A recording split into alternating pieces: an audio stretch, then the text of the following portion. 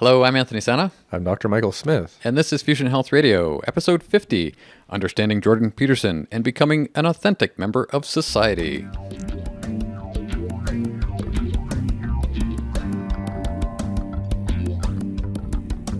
Welcome to Fusion Health Radio, your source for inspiration, information, and insight on what it really takes and what really matters on your journey to abundant health.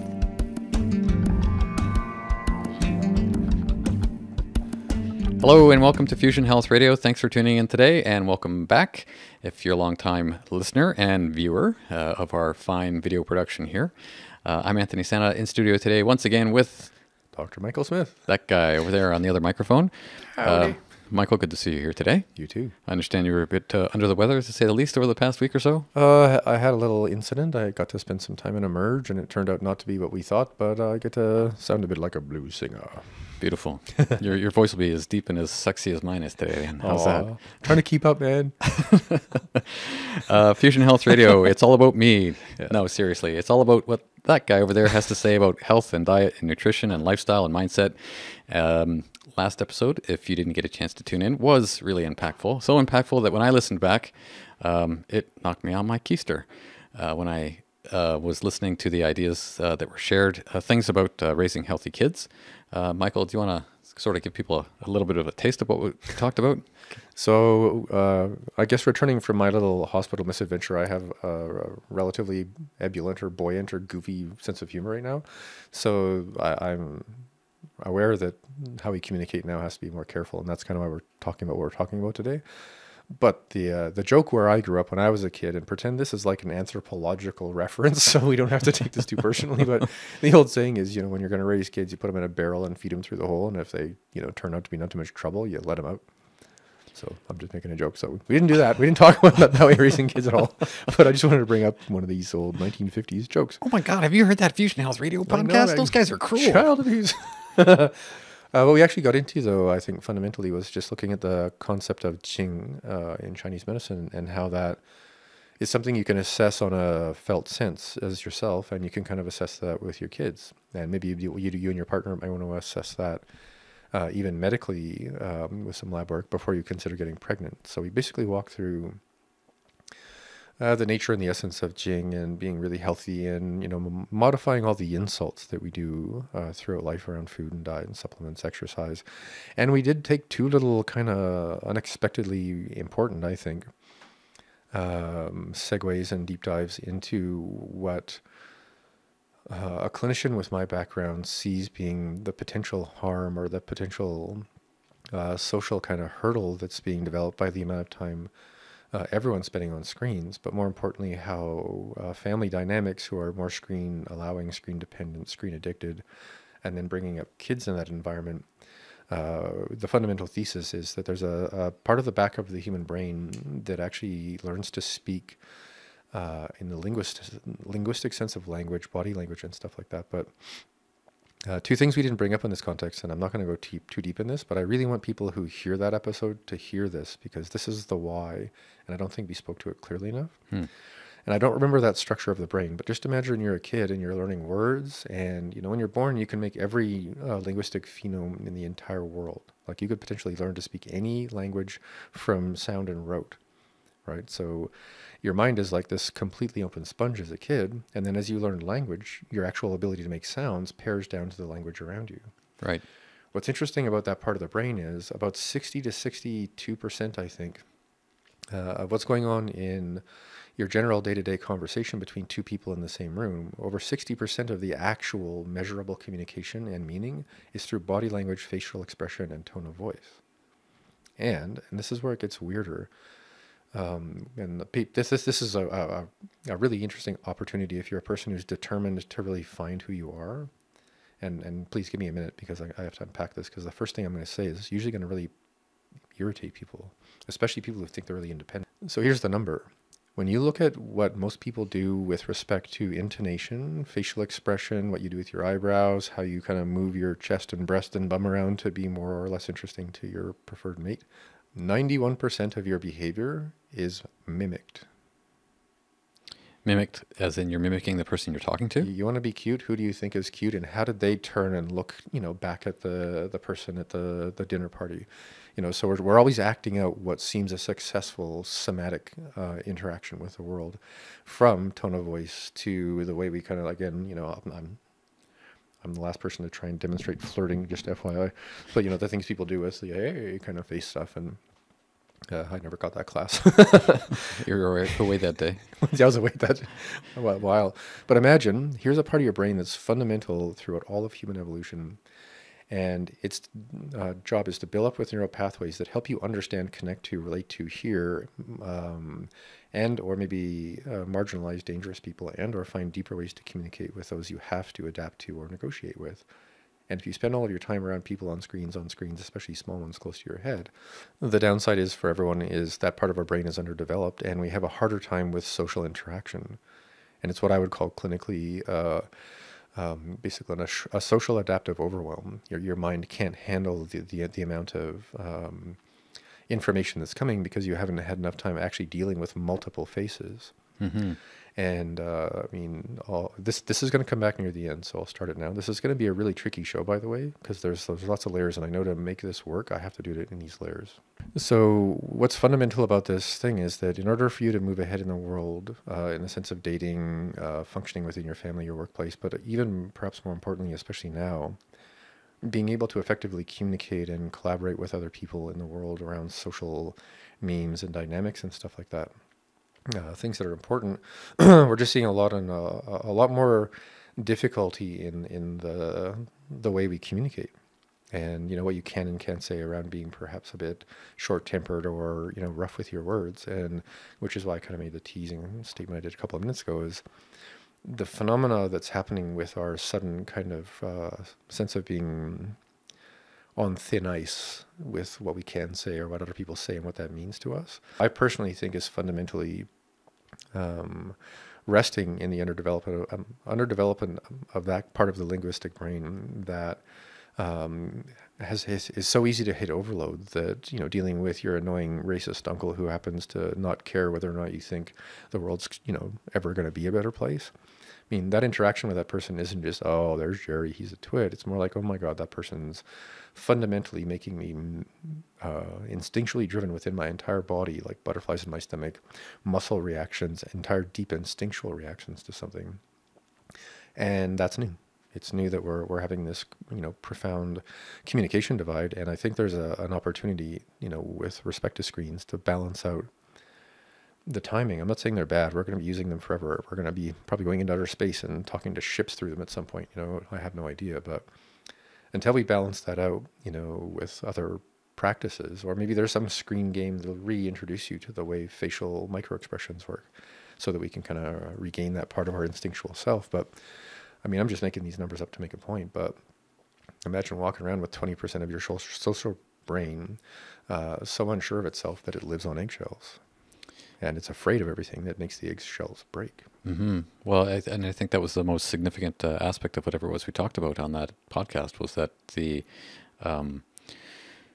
social graces that somebody has when they're stuck with an iPhone in their face and learning how to be not a better person, but learning how to be a little human being, mm-hmm. Get compromised, right? And how does that expand out into the future? And I guess I wanted to bring you back to the idea of what it was talked about raising healthy kids, because in some way it sounds like the episode today is for how to be a better person. It's kind of like how to raising healthy adults, maybe. Well, I think that's just sort of this theme out there is, what does that look like? And we have all of these different, speakers and opportunists, a lot of opportunists out there. And honestly, I think everyone's an entrepreneur nowadays if you're aware of how social evolution works, and if you're going to try and do anything of consequence besides starting a charity, you're going to have to become a person who people turn to for a specific kind of conversation. Sure. Right? Sure. And that's, I think, like let's say Jordan Peterson's work and other people's work. I mean, the big discourse right now is, what does an authentic society look like? How do we get there?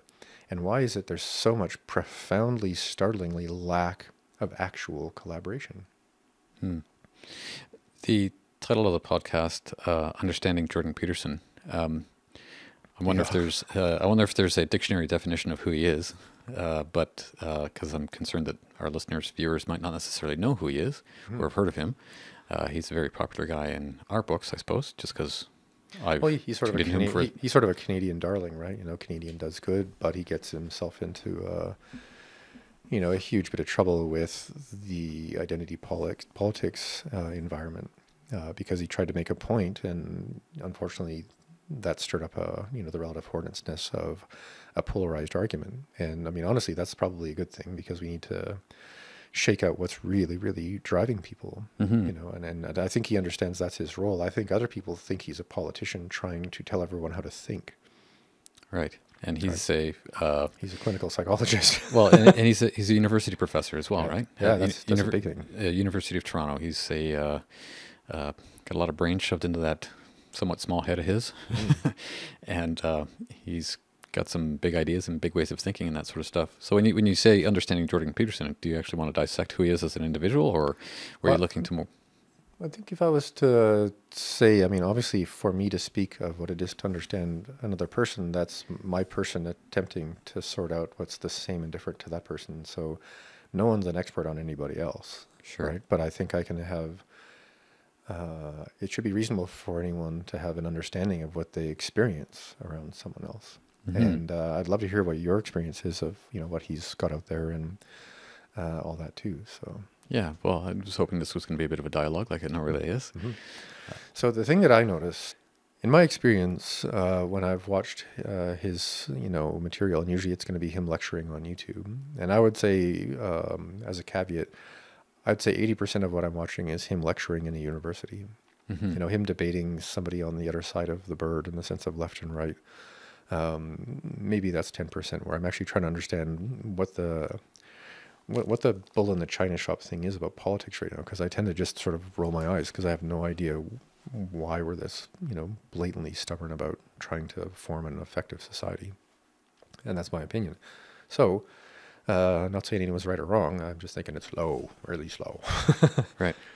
So when I look at this guy doing his thing, and I'm not through what we in psychology call, through a dependent, anxious need to identify with this person, we have kind of the same style. You and him, you mean? Because we're both clinicians. We're trained to sit in a room with people and go through the process of picking apart things in the order they need to in order to come to the light and come to resolution and to action and, self-acceptance and stuff like that. Although, of course, I'm doing it from a slightly different place because Chinese medicine, integrative medicine, we focus more on state and kind of flow and, what you're going to learn in a Qigong class or a yoga class as much as what it is you're going to do with the long-term, stories and reactions and habits of the mind. And that's more the psychotherapeutic environment. So although I've actually taught, a whole bunch of that stuff in med school, and that's not what I'm actually, licensed to do. So I don't just start blathering on about, diagnostic criteria that are primarily psychiatric or something. But, one primate to another, watching a guy on a stage, standing there going, oh yeah, he's a clinician and he's really trying to help people think about stuff. And his familiar and my familiar place standing in a room full of people is, okay, we have about 60 to 80 hours over the next 3.5 months.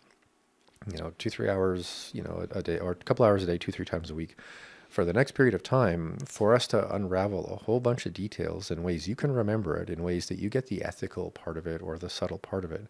And I've come to call that throwing a frisbee. So I'm giving a lecture, and it's about, say, in Chinese medicine, we call it Qingzhibing, which is our way of describing mental and emotional imbalances, right? Okay. And I'm trying to teach that class, and I'm trying to get everyone to figure out how screwed up religion can be for people when they're already having a really hard time. And I'm not saying religion's good or bad. It's just an interesting canoe to try to row your mind around in, right? So typically when I taught that course, there would always be a period of time in which we would learn to either do a little essay or talk about what we understood religion to be, what we thought ours might be in our life if we wanted one, and really just sort of how that would play out. And inevitably you would have people arguing back and forth in the middle of a second or third year medical program about whether or not religion was relevant, whether or not anyone's personal ideas were valid or not, the whole context, right? And that would go on, because the only way you're going to be able to handle that kind of charged discourse in the clinic with a patient who may be like pretty, well, hell-bent or heaven-bent on whatever they're up to, how do you meet that and help them navigate that canoe in a way that's helpful? Well, you have to have this period of time that's going to be very restless and conflicting, and hopefully collaborative enough that by the end of that, say, unit in the class, everyone has been more or less forced into a situation, or coerced into a situation, or lured into it, to actually look deeply within their own self to understand how that works. And if you can feel that for the first time deeply, if you've never felt it before, now you know what the person you're talking to feels like. And if you can think it through critically, because that's what any form of healing that's going to use language is focusing on, can I help you think this through? Add a new idea, change how that one might mean to you a bit. So that's a tricky thing to do, because if you're used to doing that, and I've had this happen to me in public speaking enough that I watch him do it, and I try not to pee myself laughing, because I see him stand up there, get railed up on some subject, and he throws a Frisbee. And now he has about maybe an hour, maybe 90 minutes to unpack all of the subjective fiddly bits that everyone's going to have about it, everyone's reaction to it, everyone's standing behind him on the stage. Yeah, I believe you the way you believe. I don't even know what that means. And there's this whole polarized, crazy thing. And then you watch him try and help people think it through.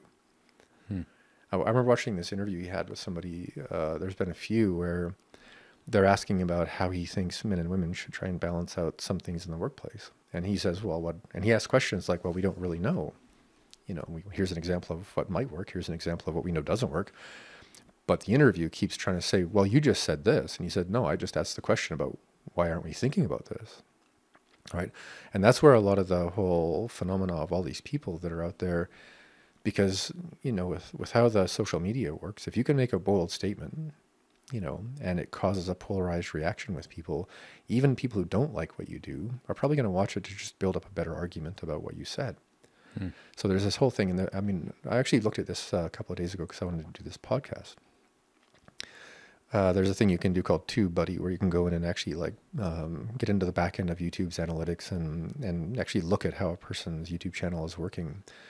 70% of what people click on his thing is mostly actually TV interviews with the caption that says, Jordan Peterson destroys leftist, old lady or, somebody or other. And when you look at that, you're like, wow, what an interesting association with a clinical psychologist who is trying to help people think through their problems to improve society. And that's sort of the essence of his book and this whole thing is, you have to start with your personal stuff.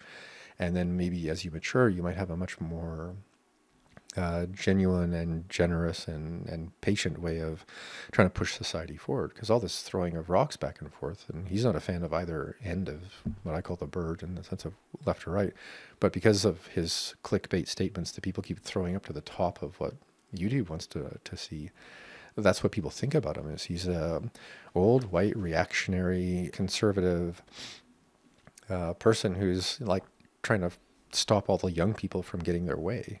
And what he's really saying is, I think we have another problem to deal with first. It's not really that hugely complicated, but I think before we can get into that problem, we have to get into our life a little bit. So we can come back to that problem as clear communicators and more comfortable people. The conversation and what I would call the next collaboration we need to do is more likely to happen. I've encountered a number of people who aren't fans of his ideas or the way he talks. Well, he's a grumpy dad. Angry, and a whole bunch of other four-letter words coming after that is what friends of mine on social media call him out as being. And I just don't see it that way. I mean, I'm able to. I mean, no different than I'm able to sit here and listen to you unpack an idea and follow along. Hopefully. As I'm, for the whole course of the hour or so that we're sitting here, and it makes sense because I'm actually listening to the whole conversation. You'll say one thing, and it'll take you a while to unpack it and unravel it, and it'll make sense 10 minutes later, or relate to it then. And somewhere I don't think people actually have that patience with how he talks, because what he's talking about are things that. He's going around and he's picking at scabs, and he's ripping off Band-Aids really quickly, and people are going like, ow, hey, what the, stop that. And because he's picking at ideas that some people may not necessarily understand, or it hurts initially when he says that, they're sort of whitewashing him as being an ass or angry or this or that. Yeah, I think what would be interesting, I think in the context of all rhetoric that seems either like super pro this or super anti that, I think it should just be followed by the word yet. We're not ready for completely unexpected gender pronouns yet. We need to revamp society, and maybe we need what do they call it? A minimum something income, what is that called? Basically, like everyone gets $1,000 a month just to make sure everyone's playing fair and can spend extra money to keep the economy going. Right. Which is an interesting thing theoretically, and a lot of people have some ideas about how it would be good, how it would be bad. I'm not an economist, but I like the idea of if we can't seem to balance out industry and the whole 1%. I'm curious what the solution will look like when we get to yet. Right, because that's what a collaborative, authentic member of society is going to focus on. Well, I guess we're going to have to steer this bird together in a direction where we're willing to go together, and we'll get there yet soon. I think it's the minimum annual income, basic income, living income, something like that. The thing that I hear people frustrating themselves with is that when he talks or he makes these sort of declarative statements, they're just saying that he's wrong, and they don't bother to say why. They don't bother to elaborate on their own feelings or their own thoughts of whatever it was he brought up. And I think they're used to rallying against or fortifying themselves against an opposing idea in a way that means, oh, that guy's a jerk, and just hold it there. And not really. Oh, it's way worse than that. He's an effective danger to the future. He could he could turn this from a utopian land where we're all walking around in grass dresses. I'm not trying to mock people. I'm just saying like there's an ideal utopic, relatively socialist. Everyone's included. Almost like a giant amusement park. And if we ever get there, I mean, I'd like to holiday there, but I don't think I'd spend my life there. Right. So that's I think what. The duel is much bigger than a fence. Well, people are fighting for the future, and he's in their mind like Gollum, like some guy who's going to wrangle up the evil forces and march the agenda back to the 50s. Okay, but that's my point: is that they get so pissed off at the fact that he's making these statements, and yet my take on him is that he's as much as he's making these declarative statements, he's also saying, "This is an idea that I think is true." And then, in brackets, not said out loud, is like, what do you think? Yeah. Like it's a conversation that he's trying to have with people, and yet people just sort of are writing him off. Because he's, in my take of things, he's totally, I've seen him on different podcasts, Joe Rogan's podcast. I've watched him be interviewed there. He's open to discussion around things. Yeah, he's not an ideagog at all. In fact, that's the thing he's the most terrified from. And I think I'll say one more thing specifically with respect to understanding this person as a person. And we both had the same nightmares around the same time in our life, around, say grade 8, 9, 10. And he speaks about this in his lectures often. That during that time in his adolescence, he was so traumatized by those dreams and the fear that some big malicious, completely ununderstandable to a 12-year-old kid, force of societies and monies and armies is going to fly over his little town in Canada and bomb them. And most people in my generation had that experience because we were still doing the, there's the alarm, hide under your desk just in case there's a nuclear bomb. That's more of a big city Canada thing, but it's still, you're going to socialize children to the complete annihilation of your fear through drug use, or the complete obsession over how is it that the world can create this big of a dragon with that nefarious of an intent, with that much landmass and resources and people who hate you, willing to fly across the world and kill you, right? And I'm not saying that's any more true or less than it is. It's just when you were growing up in that generation near the end of the Cold War, it wasn't a quiet end. I mean, people were like, tick, tick, tick. What's the way we can trigger this, before we actually grow up? Mm-hmm. Luckily, we grew up. So you look at Jordan's career as a clinician, researcher, and everything, and he'll admit to this. I mean, he is profoundly affected by the fact he spent most of 30 years studying the calamities of totalitarian regimes across the world. A lot of them turn out to be communist or relatively left or extremely left, and he's a very earnest guy. If there's a word that I can think of to describe him that may replace the idea of anger or intensity in his speech, is he's just very earnest, and he's used to throwing frisbees, and he's used to having a lot more time to play with ideas and to play with the back and forth of things. So he ends up kind of like running out in a way, and I've done this too, where you run out in the end of your diving board, proverbially, and you jump up and down in the front of the pool making a whole big statement. And the only reason you're doing it is to get everyone to try swimming specifically to why it is that you're jumping up and down on the board right now. Because if we can learn to swim better and think it through, then we become people who are actually effective at thinking together. Because that's what a clinical psychotherapist's job is. And he's trying to do it in a room full of people or through YouTube videos or whatever. I actually saw two, because he has a Patreon page, and one of the things he offers people is, X bucks a month, and then you get a 30-minute, one-on-one with him, like through Skype or through Zoom, right? And then the people have the choice, if they want to record it and put it up on YouTube, to share their 30-minute psych consult with Jordan Peterson. Oh, wow. Cool. He's one of the best clinical psychologists I have ever seen work. A crowd, a room, and an individual. And he is an earnest guy. I mean, he has made the statement from sometime in the 80s, because of his nature. He works 14 hours a day, every day, in some way towards what he thinks is the, an inevitable direction of his future and his capacity, which is why he has all of these programs for people and why he's written this book and why he's a tenured professor and he used to teach at Harvard. I mean, this guy is not, some reactionary anti-hippie who's, a survivalist or something. He's just a guy going, time to think now, time to throw, red flags at everyone's placards, because that's a symptom of a profoundly more dangerous situation than the situation as to why we think we need to change something. Because the way we change is going to have more to do with what the change looks like later than why we want to change something. And we've lost sight of it on every part of the bird. And I'm going to talk about his rules as we agreed to do, to give people something practical and a way to actually like understand yourself in the way that I would interpret his ideas. Because after I think we have a sense of what that implication is, if you were to go through those 12 steps and or make up your own that had nothing to do with him, because in your mind he's a bastard, but you did whatever process you could do to prove to yourself you have gone through a definite growth of perspective on being an authentic human being in a society.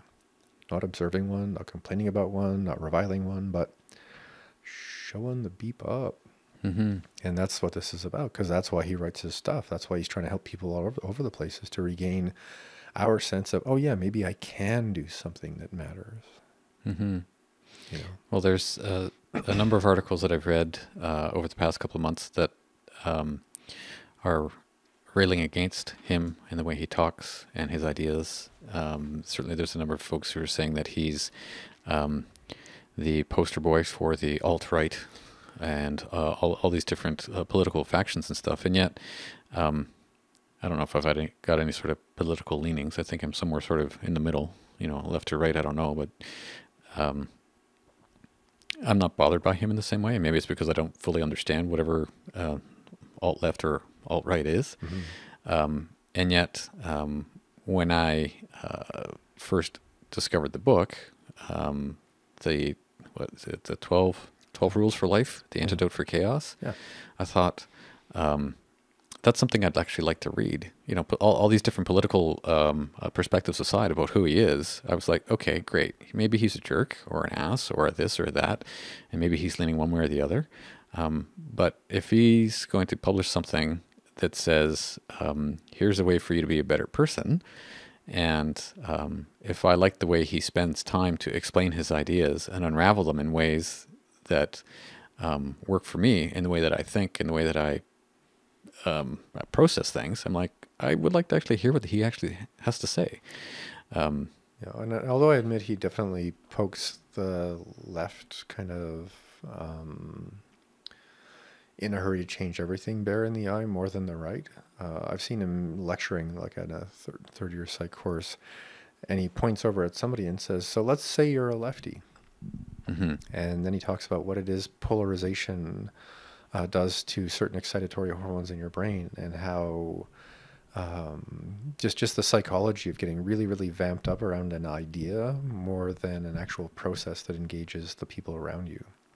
Because then it's the idea that requires consent and or agreement and or adoration, instead of, look, we actually built a fence, or we took a fence down, or Mm-hmm. we all moved together in a way. And he makes exactly the same tongue-in-cheek kind of prying away with someone who's like, fully committed to, and again, I'm not a politician, this is just an example, but someone who's really to the far right, clutching their gun in their basement just in case someone comes along to finally change that culture. And I can come back to what that looks like more. I just want to be able to say out loud, I mean, this is a person, in terms of Jordan Peterson, who's trying to help people see how they see the world. Mm-hmm. And because he spent 30 years watching ideagogues and fascists and other people kill more millions, probably 100 million people in the 20th century, because they wouldn't collaborate, because they took some idea, and statistically is more likely left to go that way than otherwise. But either one is equally dangerous, because you hit fascist totalitarianism, I don't think the bird cares at this point. It's just crashing. Yeah. Right. And he's trying to make that point, is to say, notice how this kind of thinking changes how you can think. And let's think about that. But people say, he said that I should think about my beliefs and my ideals that hold me in place with my peer social group, with what I do online, with what I read about, write about, how I fantasize about what's dangerous in the world. I mean, these are instinctual drives, right? So now we created this situation, and I'm not a conspiracy guy, but you look at any screen, you're going to get the loudest person pushing their agenda through it. Mm-hmm. If it's clickbait, how many mainstream news, what are they called, channels? Sure. They're competing for YouTube clicks as much as everybody else, and harder, because they have the bazillions of money, and they're getting really good at clickbait, and now we call it false news or fake news. So here's a situation where the war is for your attention. In the sense of how social media happens. And unfortunately, the people best at crawling into the face of a screen, especially if it isn't something you chose because you already had a sense of what you wanted to learn about something, you are going to get propaganda. And another thing I saw when I was looking at his all the kind of math and stats behind YouTube, the most massive number of people who watch his videos are watching his videos that other people have basically stolen or taken or clipped or screen shared or whatever it is that they do. They upload the recording to their YouTube channel and add some ridiculous statement and date and something else.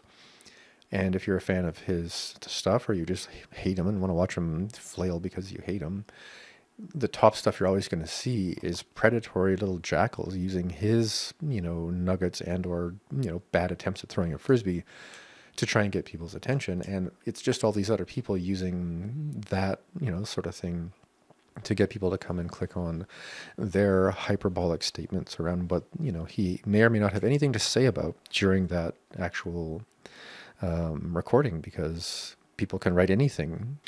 So this is a weird example, but, just turned 50, FYI. Happy birthday. Thanks. I find myself times in the evening, I don't have commercial television. I'm not interested in the propaganda stuff, so I'll go online, and maybe I'll go on YouTube and try and find a snippet from one of the more funny, late night shows where they basically, they can swear, they don't have to worry about, anything. They can be as apolitical or as, directly political. They argue a lot. People yell at each other, it gets really intense, but it's grown-ups having a really good dinner conversation without dinner, as a panel on a late night show. Mm-hmm. And for me, that's where I get a lot of, my kind of sense of what the litmus of where our politics is, because I'm watching people on either side of the bird yelling about the fact that everyone else is wrong and we're all stuck and, it's crisis and we have to blame all these people. And then we have, especially in the States, a completely socially unstable process that's going on. I don't think at any point in the past, as far as I can remember, have we spent, have we experienced, or at least have I experienced that volume of anticipation anytime I go to see what's going on in the world of the news, because every day, almost, you're left with, oh God, we're so far beyond what we need to be doing, at least in my opinion. So anyway, I'm going to come back to my take on what we might want to do to solve the problem. But in order to do it well, I would encourage people first to at least have a quick drive-by of Jordan Peterson's 12 rules and notice that they have nothing to do with anything else than you being more you. Yeah, and I think it's really interesting how in the media as well, everyone's sort of playing up the idea that, he's just preaching to a crowd of hungry young men who want to hear these ideas, and they're sort of using that as a negative thing. And yet I'm thinking, well, wait a minute. If here's a part of society that actually wants to better themselves and they just happen to be male, then who really cares? Like, I don't know. Maybe I haven't investigated or I've heard too much about that type of argument. I mean, the fact that based on our present psychological orientation to our society, and the fact that we have completely, from the way social instincts worked and still work for most people, unless you're famous or wealthy, you're going to have the instinctual social dynamic kind of, I don't know, chip in your mind of a person in a medieval village. Right. So now we have this medieval village where the most the thing we most rapidly want to discount is the potency of the masculine. Because right now we're trying to find a way to balance the masculine and feminine. I think that's obviously on the menu. But again, the dilemma is statistically and obviously why, millions of young men are flocking to, watch his videos or read his books, is he's saying to them, I really think you could do this if you just pulled up your pants. I think you could actually really get your life together and, get past the fact that you and your dad never really, met in the way you needed to. And, everyone can blame each other. But at some point we're going to have to find the tools and the inspiration and the experience to move on. Mm-hmm. And I admit that, when I went through his book, there was two places where he went into politics. And I personally, as a clinician, think he took it too far because it was a good example. But it was like there's extra page of kind of like spanking and stuff where I'm like, okay, man, like those people definitely are, really upset about what they're upset about and really doing everything they can. But I don't think we have to spank them, to in any way improve all of our ability to think about it. So I think he has definitely fallen across the speed bump of rhetoric at times. But when you sit back and look at 95% of what he's trying to say or do, he's just committed to helping people say to themselves, I think I can actually pick myself up and move ahead if I actually take some time to work out why I'm limping. Mm-hmm. And that's I cannot put that in any other terms than one of the most valuable things for anybody who's stuck. Yeah, the idea of him being something of a go-to person around rules and how to be unstuck is, I don't know, maybe I just see the bigger picture. It's like, wow, here's somebody who's got some direction, some guidance that seems to be pretty good. Mm-hmm. And by pretty good, it doesn't sound like he's full of crap. And his heart's in the right place. At least I think it is. Seems to be. And, I'm totally biased. I'm a 50-year-old white guy living in North America. Uh-huh. And yet, if he's going to put out his information and it appeals to a bunch of other younger white guys in North America and it helps them be better people, is that really such a bad thing? I don't know. He's helping people that are coming here from all over the world. I mean, I love it when people come up to the microphone during one of his lectures and they're a marginalized person. And they say what it's like to be a marginalized person. And, a lot of the people that are, anti-Jordan Peterson because they're all about, massive inclusion of everybody yesterday. Those people who are marginalized people are say, thank you so much for giving me perspective on how this is actually going to actually go in the next probably decade and how I have to learn to steel myself inside to move forward in the most ethically collaborative way with all of these people who just hate everything that they don't like. Because, I mean, imagine you're a refugee from somewhere and you come to a university and you meet all of the people who are pro universal dollar and anti what's going on in the Middle East. And now you're basically the I mean, when I was a kid, it's like being a token Indian. You're like, oh yeah, now you're the token, refugee we're going to put up in front of us and say, look at who's important. We're trying to save them stuff. And they're like going, I would just like to go to school and get my degree and, come back and find my family and maybe bring them to a country that isn't exploding. And how can I do that in a way that's actually ethical given my previous culture and the new one that I'm going to be participating in for the rest of my life? Mm-hmm. So a lot of times people come up to the microphone and just say, well, thank you so much for giving me the insight on what it's going to take for me to be patient and really, really consistent within my own being to get through this really restless, tumultuous time. Yeah. It's, we've used this analogy before. He's there. He's passing out flashlights too. He's shining them in all different corners. Yeah, and I think he did somebody took a whole bunch of the letters he was getting, and he had 60,000 letters from people. 2 of them were from people from the transgender community who said that they felt that he was not, just essentially honoring the fact that these people's identities and the struggle that they go through is so intense that as a psychotherapist, his lack of compassion for their struggle was offensive to them, but not just on some statement saying, I think these pronouns aren't really cool.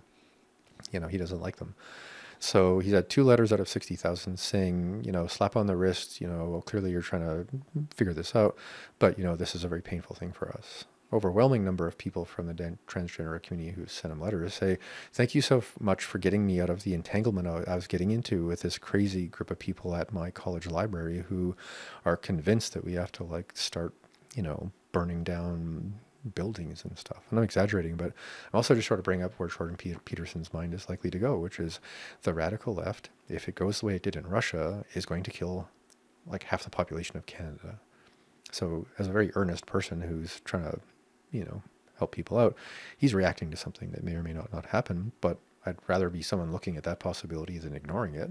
I'm not suggesting I have any, dog in the game about how that's going to play out, because I think we're way more, I don't know, once we do the 12 rules, and I'll talk about this thing I want to talk about, I think we're going to have a really good model about how to move forward. But again, having said that, the last thing I want to say is, of that 60,000 letters, a whole bunch of them were from alt-right people who said, thank God for getting me out of the militia that I was starting to train to go and take banks and the Federal Reserve out. So although he might be poking some people in the eye, he's actually reducing the population of people who we're probably going to call terrorists someday on both sides of the bird. Mm-hmm.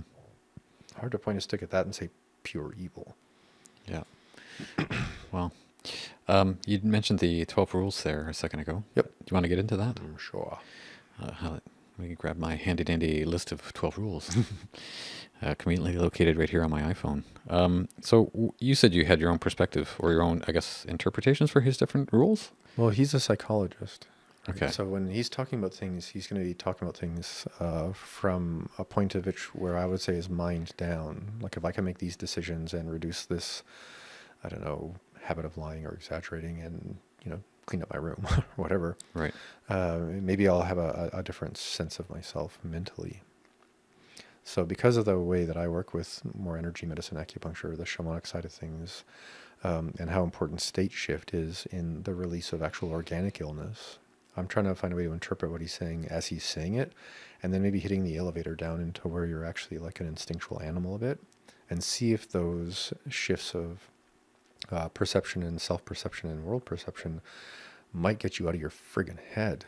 Because that's where the argument is. And I mean, that's, I think, also where he's kind of stuck, is I really want you guys to think this through, but at the same time, can we do it with less words? Can we just focus on our own, renewal of ourselves? Sure. So again, I'm not entirely clear on how it is you actually want to approach this whole rule 1? section. You want to just go through the rules then? Pick one and we'll play with it. Hang on, let me just make a note to myself here. So Peterson's 12 rules, outlined in the book, 12 Rules for Life, Antidote for Chaos. It's a #1 bestseller across the planet, across Amazon. Audiobook is pretty cool because it's his voice. Yeah, that was my favorite part. Yeah. I really dig the way he talks. I don't know. He's an earnest man. Yeah. Definitely. I mean, some people like to listen to audiobooks on double speed. He's the guy who I got to listen to on half speed. I was going to say, I think I'd have to take breaks. The old pause button for sure. Peterson's 12 Rules. And again, I'm referencing this from not necessarily the book, but from a listing I found online via The Guardian. Rule number 1, stand up straight with your shoulders back. Yeah, so in the book, I think we can all affirm that a person with a good posture, or a person who has kind of like a crap day, who suddenly comes out of that crap day and says, you know what, I'm going to meet this head on. Mm-hmm. That shift of state and that shift of capacity is what we call confidence, because you're not just going to keep giving up. So by actually moving around in the world with a sense of, I wonder what poise, maybe not grace, but a sense of actually like being completely in good posture, open chest, not because you're trying to be intimidating, but because a person who stands with their head up and their shoulders back, although they might look like they're in the army in one way, what they're doing is trying to walk around the world going, I'm completely present and open to this. Mm-hmm. I'm not like holding my shoulder up, like trying to be a tough, domineering alpha male. I'm going, okay, I'm present to this. It when I read that myself, and it made me just think of kind of the idea of just stand up straight, stiff upper lip, like that kind of old. Yeah, but that's where people get it wrong. Well, I know, but I mean Okay. the idea of actually having some kind of mental fortitude over a particular situation to affect your posture in such a way that you actually give yourself some sort of confidence. I'd have to just throw out a word that's precise, and I can't tell the whole story why this is important, because we'd be here for the rest of the day, but when it comes to the application of our power or intent or whatever that mojo thing is that we do, there's a huge difference between power over and power for. So if I have a stiff upper lip, which is there's always the joke about holding a turd under your nose. You're like, oh, well, as long as I'm picky and I keep my stiff upper lip, I'll be fine. Right. Right. I can hold my, 16th century English politeness with my corset, tied too tight and the 19th different, pieces of silverware next to my food, because I'm playing out this whole thing, and the opposite is something that we're above. So we're over it. Not over it like, bye, see you later. Over it like, look at us, pretensive rich people crushing the skulls of anything beneath us. Right. Whereas power for is like, I wonder if I voted wholeheartedly in the direction of good, I would inevitably, hopefully, engender or at least engage in what is good. But that's a for statement, not an overstatement. So when it comes to this, from my take, stand straight with your shoulders back, he actually talks about how lobsters, lobster posture, lobster size, lobster body language, and the release of serotonin are kind of what he would call a research opportunity to engage in the fact that if you can be what I call present to state and adapt in your state for whatever it is that needs to be, met in the world, you are now a highly present, adaptable person and or primate, depending on how you like to think of yourself, right? And if you're going to do it with power for instead of power over, it will always be in the state of collaboration, because you want to see how this is going to go with instead of against. I guess my understanding of what stiff upper lip means, as the way you describe it there, is totally different. Oh. And I just see it as being like, quit being a slouch. Stand up straight and you'll feel better. I mean, that's about as simplistic as I actually experience it in my own mind. Yeah, that's why people don't like him, because we hear the 1950s dad make a command instead of ask ourselves why it is that might be good for us. Mm-hmm. And people are tired of being told what to do. So here we have this generous, intellectual, very well-trained psychotherapist saying, this is an experiential opportunity. Here's an interesting thing about lobsters that might give you a sense of what it is that encourage us as individuals to be more dynamically engaged in what you would call a hierarchy, social hierarchy. And it's not about being the winner and the master. It's about being a good dancer. Mm-hmm. Yeah, with everybody else. And I guess that's how I saw it as well. Is just something that it's like, here's something that you can do that's simple, just with your body, that affects your, the way you take space in the world, and certainly do that with the grace of actually being nice about it, not a jackass. And it's fundamentally self-deterministic. So in my autonomy, in my good posture, in my calm gaze, and my lack of sudden need for, placards or decals on my clothing to tell people who I'm supposed to be or what they're supposed to know about the world or about me or be afraid of. You're actually just standing there going, okay, a bunch of messy people, babes in the woods, yelling about a bunch of stuff, but yet not really collaborating. So step one to collaborating is to become state aware of yourself. And then you can naturally become more of aware of other people's state. You're in college and you're walking down the hall and you're that nerdy kid who hasn't really figured out, how to move over that social hurdle, but you've decided no matter what, you're just going to own your own space.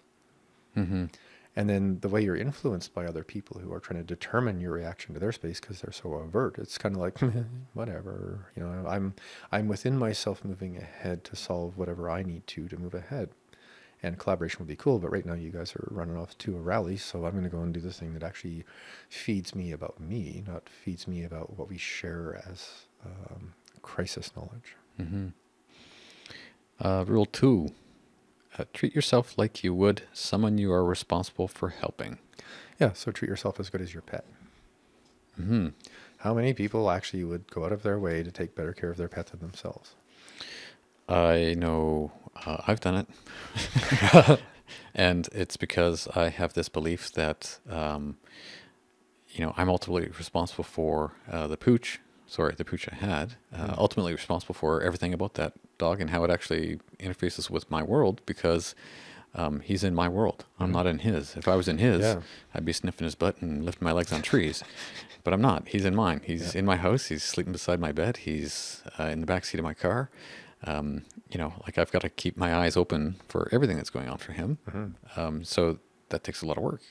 Yeah, so if we can see ourselves as deserving of, that kind of attention and move ahead to satisfy even something basic if you're new to like taking care of yourself in that way, pick a little thing, work your way up. He often says, especially with people, with chronic mood problems and, a lot of trauma, pick one thing the next day that you can do for 15 minutes that is going to fundamentally, help you treat yourself better. Mm-hmm. If it's something as simple as cleaning your room or, whatever, but you're just honestly going like, what can I do for myself? Yeah. And what this brings to my mind on a subtle level and leads to the point of maybe the bigger picture of this conversation. Rule 2 for me is being present to reciprocity. There's this whole give and take between self and others, self and God, if that happens to be a part of your living room, self and money and debt and bills, so that you can have a foundation in the world. You can't just go and, roll over rocks and gather bugs anymore. Well, you can, but ooh. Right? So we have this need to assess and balance the resources that are moving around in the world. And once we become more collectively aware of that, I said collectively, sorry, more collaboratively aware of the opportunities to actually lift each other up by the bootstraps by being more aware of ourselves, like stand up with shoulders back. Start treating yourself the way you kind of fantasize about treating the people that you hope to be your friends one day.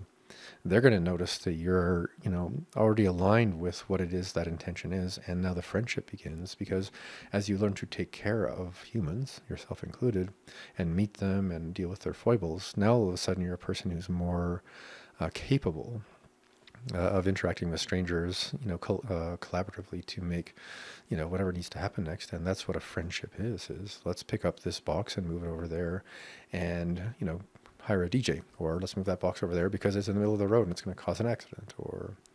But as long as the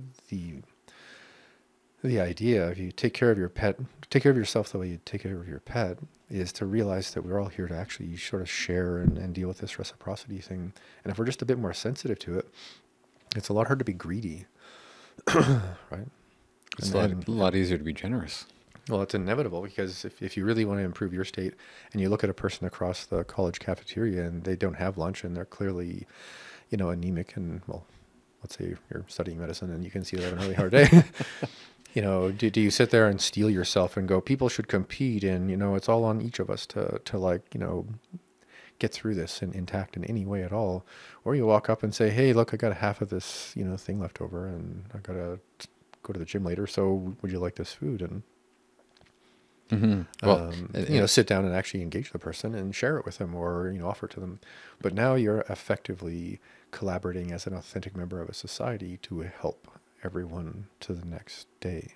right. And again, the idea is you're treating yourself in that way. Yeah, right. It feels great to be a good person. So, if you're somebody who's inclined to always be helpful towards others, what would it be to be the kind of generous person who could just come back and say, hey, you know what? I need to treat myself better. I need to do better things for myself. And do that in a really authentic, self-loving kind of way.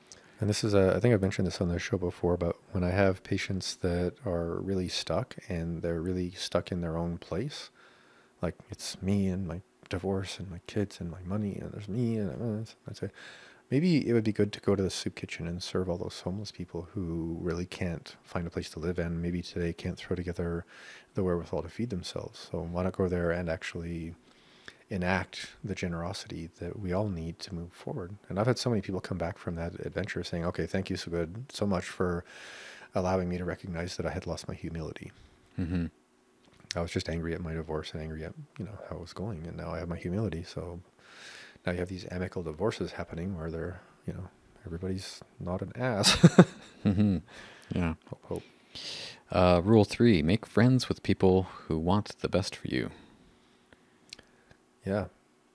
Not much to change there. If you're not picking your tribe because you have a motivation for yourself to move in the world to get somewhere, you are going to. And we all do this in high school. We probably all do this for a while in college. We just band together with our particular, brand of misfit.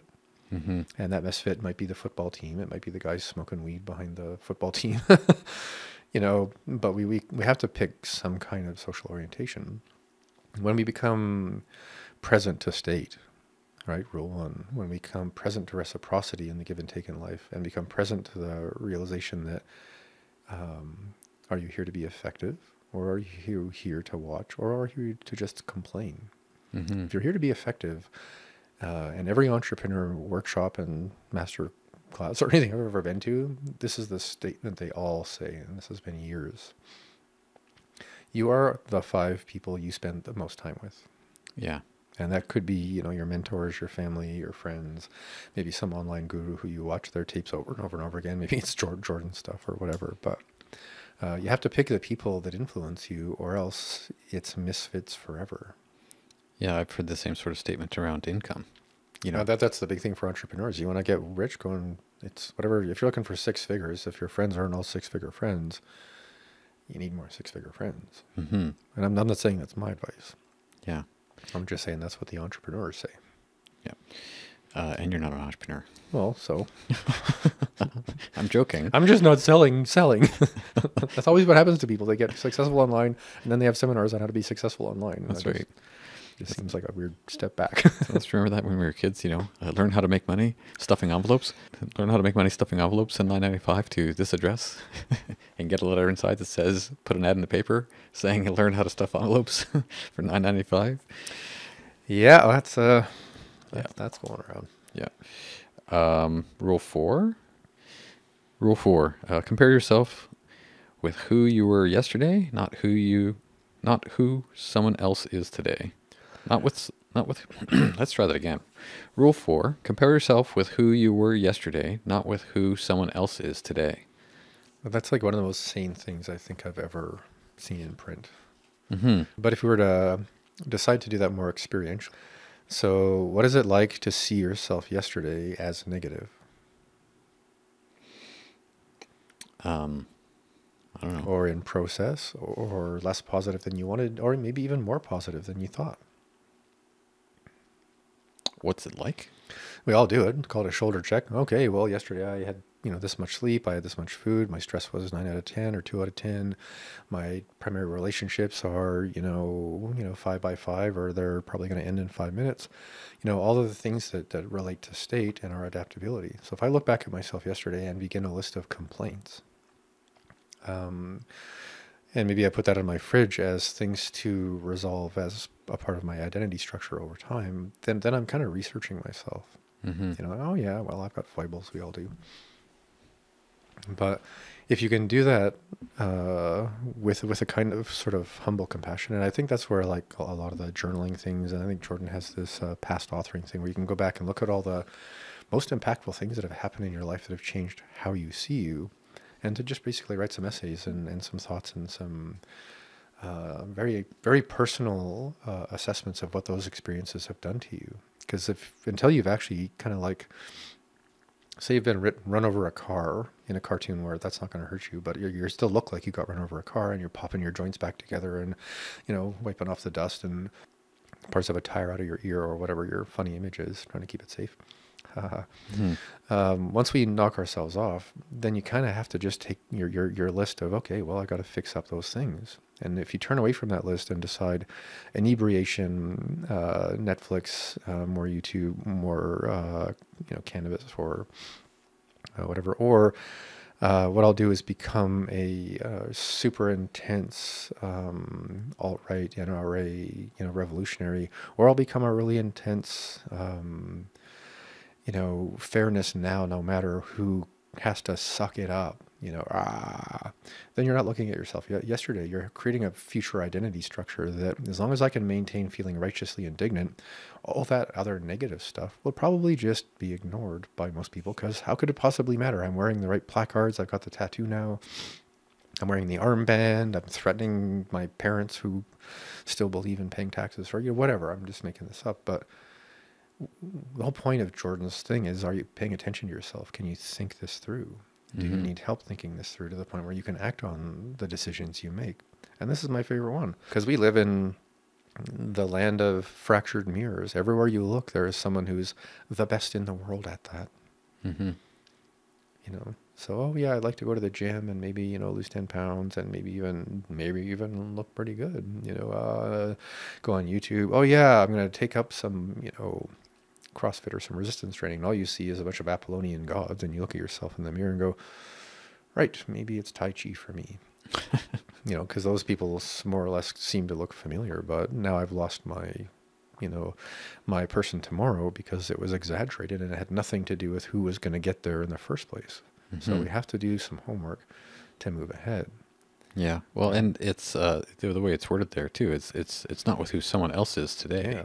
It's and I think that's two different people. I think that's oneself as being the someone else, and someone else as being someone else. Yeah. Right. Yeah. So as long as we can at least look at our laundry list and do laundry every day about the laundry list we're carrying around, and you got your shoulders back, head up, you're aware of state, you're aware of reciprocity, you're not being impatient. rule number 5: do not let your children do anything that makes you dislike them. So he's a big advocate of, I wouldn't call social homogeneity, but, it's not like he's trying to create Maoist China where everyone wears blue coats, right? I think his point is more, we've noticed in the last generation or two, on lots of levels, not just what we talked about last week, that we're fundamentally like a disparate culture now, in terms of memes and meaningful and inspiration and decision making, and what actually pushes us over the yes or no place with all kinds of parts of our life. It's the idea, I think, of actually having kids be disciples, and right. I think that's a very profound thing that I experienced as a kid, where I'm the youngest of 5, and by the time I showed up, everyone was kind of out of the house. At least it felt that way. And as a teenager, young teenager, having my dad treat me as something of an equal, it's like, hey, I want you to help me do this today because, you're taller than I am and you can reach the tall parts. And I'm going to show you what to do so that next time I tell you to do it, you can do it on your own. Right. To sort of guide and nurture and mentor me, all the while, he wasn't a total dick about the whole thing, but he wasn't my best friend. And I respect him greatly for that. Yeah, and nowadays we're going to have to find maybe an app, sorry, that allows us to negotiate with our young, especially adolescent children, towards a formal debate. I mean, I thought about this with my son, because he's 17, he's getting ready to go off to university, and like I said, I kind of overdid the friend hippie dad, thinking that was the more, new age modern thing to do. And we both live in the mecca of kind of the new age. And, what's that, the previous one, like, well, if you're surrounding yourself with these people as the people who tell you how to be a person, and they're all doing this, extreme version of, buddy parenting. So I kind of gave it, a bit of a try in that way. And I can see how that's a completely bad idea for a lot of people. I mean, there's probably, maybe one of whatever number of kids that would benefit more from that. But my kid's kind of the kid who actually took a year off to go to Germany for grade 11 and, got all this crowdfunding to spend a year in Germany. Mm-hmm. And we grew up in the hippie town, and he came back and said, this place is a black hole of BS. The rest of the world is actually trying to deal with the rest of the world. And this little bubble, everyone's just friends. So now here we are, parents who maybe tried that, like I tried that. And the thing that I thought would be the best thing for me and my son, in the sense of our relationship continuing towards, hanging out together and becoming adults, I actually want to have a formal debate with him about whatever. Moderated? Yep. Sit down, you get your 2 minutes, and you can get as heated and as insulting as whatever you want, but we're going to keep it in the frame of a debate so that the conflict that we need to be allowed to have, which is going to be a big part of what I want to talk about later, is allowed to happen, but in a way that's not out of control. Because again, kids today, that's the thing that kind of just jars them, is a bunch of uncontrolled communication and body language and potential threat that's not a part of their reality. So I think honestly, having conflict, there's an old native saying, violence is due to a lack of conflict. So you want to have a really, really healthy kid that's not going to go off and do something violent? Learn to have some good debates. Yeah. Wow. Rule 6. Set your house in perfect order before you criticize the world. And when I read that rule, it sounded like, I don't know how many biblical verses I'd read before. Pick the thing out of your own eye before you poke it into somebody else's, or right. I don't remember what it is, but it just makes sense. Yeah, how do you know you're a responsible person if you're, especially in a situation where you're now somehow responsible for the tipping point of an entire society? Right, and I'm not saying young people don't deserve to have the opinions they have at all. They're doing more to move this around than I think anyone else has ever have in a long time.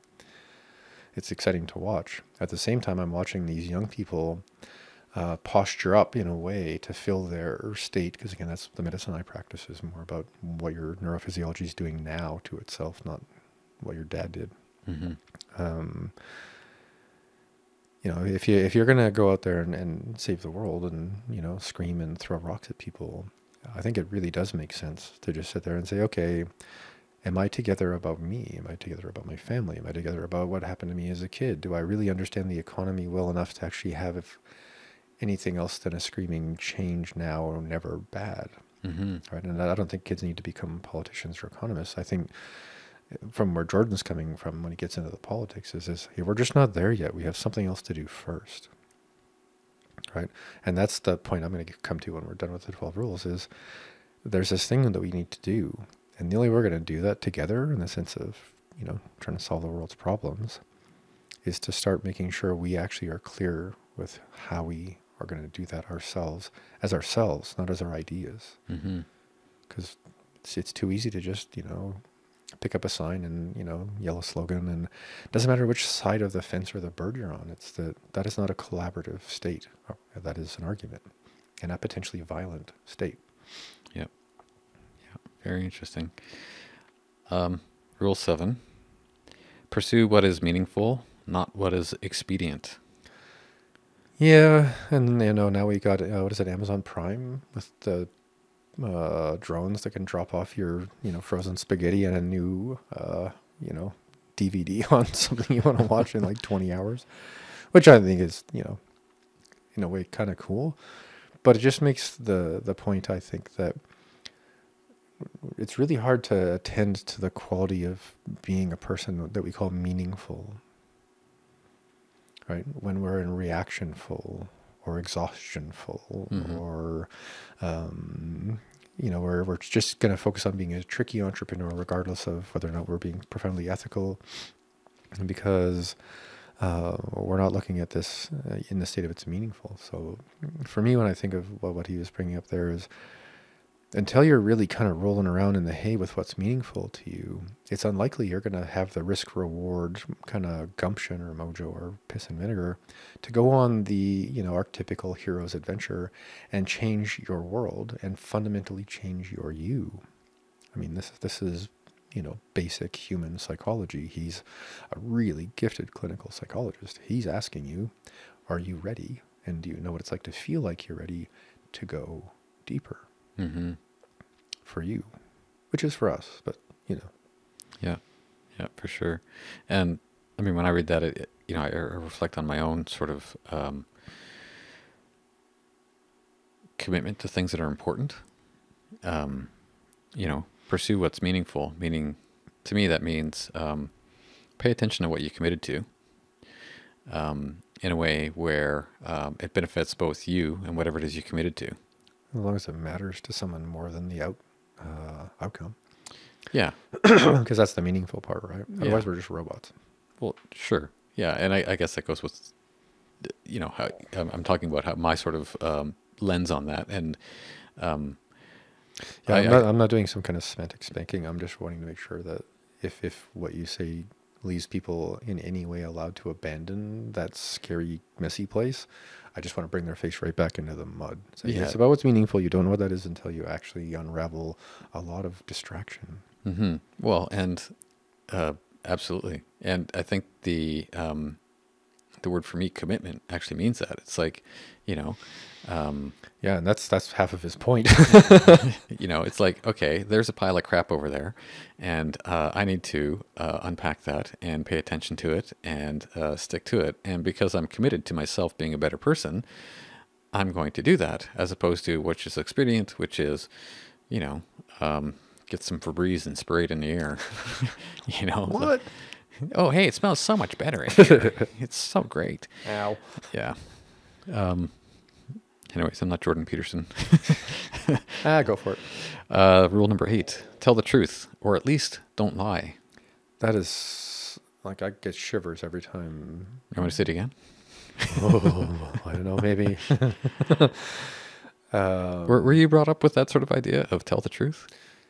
Yeah, I mean, was that like an explicit rule, or was that something you just sort of picked up? Oh yeah, but this is going to sound so bad. One of the fundamentally misformations in my identity structure, if we're going to be having a psychology conversation. Let me get my clipboard. Yeah, sorry. But it's meant to bring something really, I don't know, unique to the conversation, I think.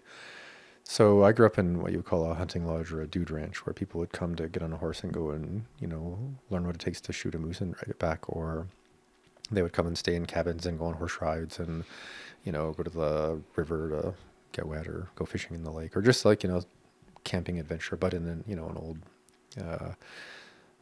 hunting lodge, like log houses and log cabins and no TV or radio. So it was pretty subtle.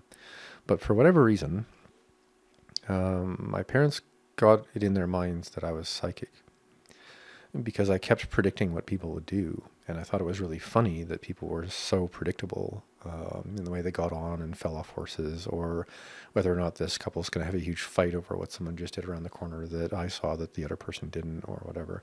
So in no way do I think in any word that I'm psychic. I'm a bit empathic, I think most of us are, but for whatever reason, my parents kind of made it a thing where if guests were around and I was in the room, they try and find some fancy way for me to do some really goofy psychic prediction thing. Were you like a monkey? They just throw a quarter at you and you'd dance? That would have probably been easier to kind of recover from, because, they actually got me a book when I was 8 or 9 years old on ESP, and they were just convinced that, they're a bit hippies, maybe. Well, maybe half and half, but I'm just saying that, from that experience of when you're asking, like, that I grew up in a family that was pretty like, tell the truth, don't lie, you get a spanking. Absolutely. At the same time, I was in a situation where I was kind of a circus act, where making stuff up was the thing that made everybody laugh and got me included in staying up later. So I definitely learned to be a creative empath, and that's thrown a couple of curveballs into my life. I had a couple of times where I'm like, like say Jordan Peterson or me on a stage as a professor, as a clinician, lecturing to a crowd of people who aren't there to study what we're teaching. We throw a Frisbee out there. And I've watched him do this a couple of times, although I'm good at body language. You can tell when someone's just making stuff up. But there's times when I've been on stage where I'm like, well, this would be a really good metaphoric kind of analogy. So I'll say this as if it's actually true to get people thinking about that as a consequential environment. And then you play it out. And unfortunately, at some point, someone's going to ask you, hey, wait a minute, that's impossible. Or that couldn't have happened because. And you're like, well, yeah, it was a story to try to help you guys think. And then people get all offended and betrayed because you just made something up. And you're like, the point wasn't whether or not I ever, lived in a cabin with a giraffe. The point is that sometimes you have to make room for your friends because they see the world different or whatever, Mm-hmm. But it's I'm just saying that's been with the honesty thing, the thing that I'm, I still find myself, especially in Aboriginal ceremonies, when you're trying to like create a contextual thing. That's actually native tradition. If you can tell a good enough story that helps someone figure out analogously a way to see themselves in the world, that's a traditional story now. It's never meant to be true or literal. It's meant to be, a way of playing something out for people. Mm-hmm. And having said that about Aboriginal culture, if you went off as a scout to hunt for trap lines or, herds of bison or whatever, when you came back into the camp, and I'm not making this up, this used to be the way it worked, you would get on your knees, hold a sacred object, men would stand around you with weapons, and you would speak what you saw.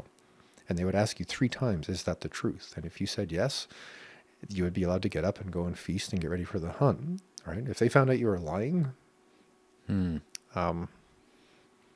just say you're not going to be going looking for the herd much. So there's playful honesty in the sense of help people see themselves in the world honesty and not literally honest. And then we need to know exactly where the food is or we're all going to die. So we're going to hold this club over your head and say again where you saw the food. Because this young man's like, I just want to be popular. And my girlfriend's looking at me. So there was the bisons was They were circling over there. There was tons of them. So you should have seen them. They were dropping dead easy. So even in a culture that's that earthy and, bound to the ground, as we would say, people would still have formal ways to say, are you sure you're not lying? Because if we run over that hill and it's no food, I mean, that's not good. Yeah. So there's lots of ways to, be an authoritarian in the world. Well, the rule for me just sort of, again, speaks to the whole idea of, the title of the podcast, becoming an authentic member of society. That's the point. Right? Yep. And what a thing to live up to. There's a Dale Carnegie rule that I remember reading years ago, appealing to somebody's nobler motives, like how to win friends and influence people. Yeah. And appealing to their nobler motives is kind of what I read in all that. Telling the truth, or at least don't lie. The whole world loves somebody telling the truth. It's so freeing. Yeah. It's so freeing when you finally decide that, I never have to remember anything. I never have to drop that conversation to remember which way I kind of like controlled the outcome. You're just sort of like, hi, I'm present. I got my shoulders back. I'm in state. I'm in reciprocity. I'm fundamentally interested in collaborating with people who seem to actually have their poop together in the direction I want to go. Mm-hmm. I'm in no way in some kind of impatient, driven, narcissistic hurry because I'm actually aware that I'm trying to improve myself. And that's just about me step by step. And, it's got to be 50-50. You're going to pick the wrong direction half the time and learn from that and turn around and go, okay, now this is going to take twice as long because I'm being honest with myself because don't lie. And now you can go on the adventure as an empowered, authentic person who's trying to at least welcome yourself to the participation element of society. Mm-hmm. I'm showing up as me. I'm learning to be less stretched out in the world so I can actually show up in it. Yeah. Well, and it sounds like being that type of person who is honest, telling the truth of what they see and how it is they actually are in integrity with themselves is something that everyone else can sort of fortify themselves around or sort of, mm-hmm. if your circle of friends is a bunch of idiots and people who aren't very trustworthy, I don't feel safe in that environment, as opposed to being around other friends that you totally trust to be honest with you because they're honest with themselves as well. Then that's, And I think this rule, more than any other rule, has to do with why young men are flocking to this. Because they've been BSing their way around how to meet women and align with men they feel is powerful through BS and social meme clickbait orientations and polarization of excitatory problems that are on the menu, so that as men we can feel potent in the world. And I get the world has to change in some way, where we're no longer in a medieval village where the masculine must be potent in the outer world to attack and fight and defend and all the stuff that was there, and that women would have a different role, in some idea of going back to the 50s. That's not, I don't think, going to happen. It's not that interesting, but I think we do have to recognize that men and women having the instinctual adaptation to socialization as if you're in a medieval village, pair bonding and future mating and fitting in are life and death for you and everyone you're related to. So you're going to be instinctually driven to probably make a lot of crap up so that you can feel like at least you're not adrift in the wash behind the boat that's sailing away from you with all the people who seem to have figured out what the hell is going on. And that's not true at all, but it's a feeling. So people exaggerate and amplify how they see themselves in the world. Or, and I said this, I think, last time, but if not, I've been doing a lot of talking publicly lately. It's akin to people who put a tattoo on their face. And I love body art, so in no way am I having some 1950s not so white guy kind of complaint about facial tattoos, but it's a very fundamental way of saying, I do not belong to the rest of this anymore. Mm-hmm. And I'm going to now belong to anything that looks more like, get me out of here.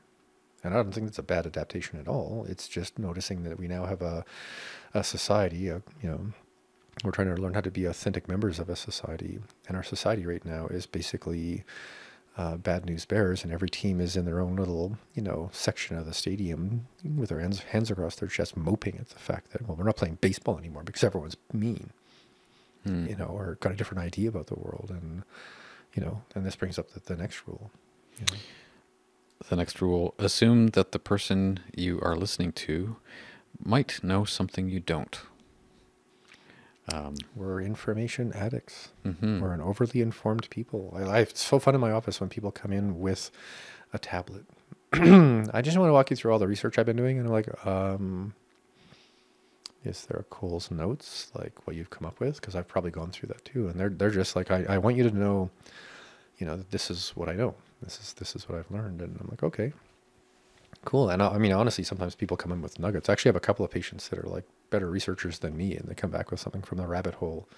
And I'm like, oh, well, I'm going to have to look that up. That's an interesting idea. But I'd say 90% of the time people come in and their confirmation bias is that they know a lot already. You know where I've experienced this? This is a bit of a story here. I've met so many different new Canadians, immigrants to this country, right, who in their own country are, PhDs or doctors. A friend that I met in Vancouver years ago was, I don't know, some kind of a big shot engineer on the oil rigs and all this sort of stuff from Iran. Wow. Iran, as he would say it. Of course. And when he came here, nobody gave him the time of day because his English was funny, because, well, you're from Iran. What do you know? Right? Yeah. And people would talk down to him. Meanwhile, back in the ranch, in the space of like 1.5, 2 years, he ended up being the IT manager for a ESL school that he was attending, and all of the other 5 branches. To the point where, like, in the space of 2 years immigrating to the country, he was like, "Oh yeah, I'm the dumb guy, eh? Yeah. Check this out." Yeah, you can't hold people back, when they're and so, like, I mean, the idea is, at face value, just talking to anybody on the street has their own life experience, their own dictionary, their own way that they say things, their own way they talk things, their own language. To assume that they don't know as much as you do is kind of crazy. And then I'm going to take this maybe a step further, and if I interrupt it, I can Sure not. But I don't know exactly what this is about. I've only seen one reference to it, but it was really badly done, so I didn't clearly understand what was going on, but it was some late night show where they had one of their correspondents in the streets during the big march kids were doing. Mm-hmm. And for whatever reason, comedians try to make light of everything. They're trying to make light of a lot of the new terminology kids use to refer to each other in the world. And I don't know what the words mean. I'm not going to try and, mangle them. But it's interesting that that's a symptom of the worst thing we could choose to do. Because communication is fundamentally about union, about a sharing, a coming together, and a transformation of hopefully both people who hear what is said. So if we're going to look at this rule, when you're communicating with people, might be a good insight to actually listen to what they say and give some room for where that might clunk down through the library of your mind and thoughts and beliefs. Just to engage in actually authentic communication. But then you have to listen to people. Mm-hmm. And now we're doing this, what I would call social disorientation through polarized, excitement or whatever. Here's just another example. I mean, you talk to the far right people and they have their hand signs and their special words and their only way of seeing the problems. You talk to people who are maybe, in midlife just trying to raise their kids and they have their words and their concerns. And you have people on the other side that want revolution now. And, that's obviously what a lot of people are charged up about. Change needs to happen, but we're not looking at it as authentic members of a society. We're looking at it as people in a pitched battle. And now we have young people, maybe in the meme of tattooing your face, coming up with a way of actually talking very, very clearly like teenagers can be. Screw all of you people. You have no idea what's going on here. It's meaningful to us and you're excluded in a way that's very powerful, very startling for parents, very disengaging, but empowering for the people using that, social bias of special words and different to, thumb in the nose. Sorry, all you grown-ups or grups, if you've watched enough Star Trek episodes, us young peoples is taken over now and screw all of you. And if that's what needs to happen, that's what's going to happen. But with respect to this rule, if you're actively going out of your way to stop communication from being effective and engaged and authentic, check number next on the reasons why you can no longer function as an authentic member of a society because now you're in the militia of the left or right. Interesting. I'm quite enjoying your bigger perspective on how these ideas impact the world, and I see them. Wait till you get to the fun bit. And I'm sure this is going to be like silly long, but I think this is an important enough conversation to not edit it. Well, it's already too late to apologize for it being long. Kind of figured. Rule number 10, be precise in your speech. And that sounds like, the man of the hour, Jordan Peterson to the nth degree. Man, that guy's a good communicator. Well, he's a communicator. That's his thing.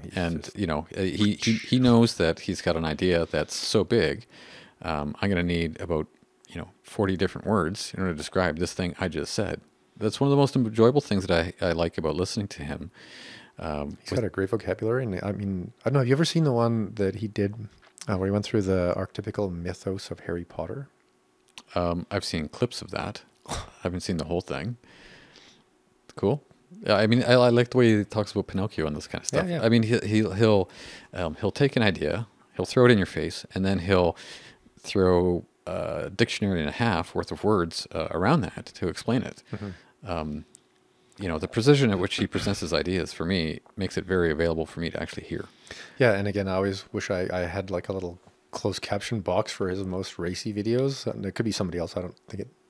I got lots to do, but somebody with like hand language just saying, and by the way, make sure you're watching for the actual thing he's doing, because he just threw a Frisbee out and he's used to having like 9 or 10 hours over the next 3 weeks to argue this out with a whole bunch of people in third year clinical psychology. So right. You're not talking, we all have habits as communicators, and it's just kind of charming to watch this guy, as earnest as he is, keep like puking on these Frisbees of like, I challenge you to like think this through, and no one can, because it's a one-sided talk. He's like giving a presentation and he's assuming that it's going to be like, oh, we're going to unpack this and rub it around, and I'll walk away understanding, what the Bible meant or something. Mm-hmm.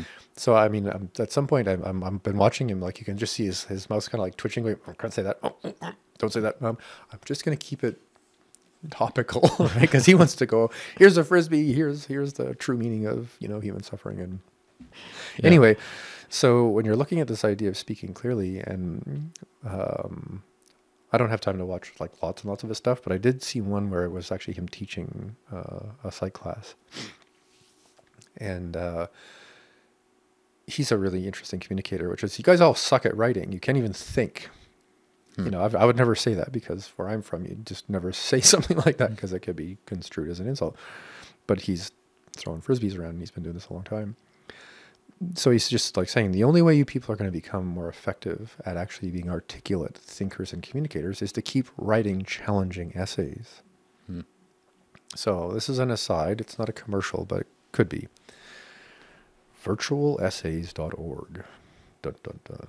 So it's come up into my mind that people who are having a lot of difficulty with ideation, with racing thoughts, with competing thoughts, and I've used this myself at times, where you sit down with a tape recorder or your phone and it's got a button on it that's going to record your voice until your batteries run out. My suggestion to anybody who's really jammed up upstairs for whatever reason is to sit down there and talk it out into the microphone as if you're trying to explain it to someone who's willing to listen to you. Reference the weirdness, shout the opinions, gore the oxes, do whatever you're going to do, and then come back a couple of days and listen to it and take notes. So now you've got a rant that may have been coming from a triggered panic state, or, some other hypervigilant, consequential experience. And you're just blathering away.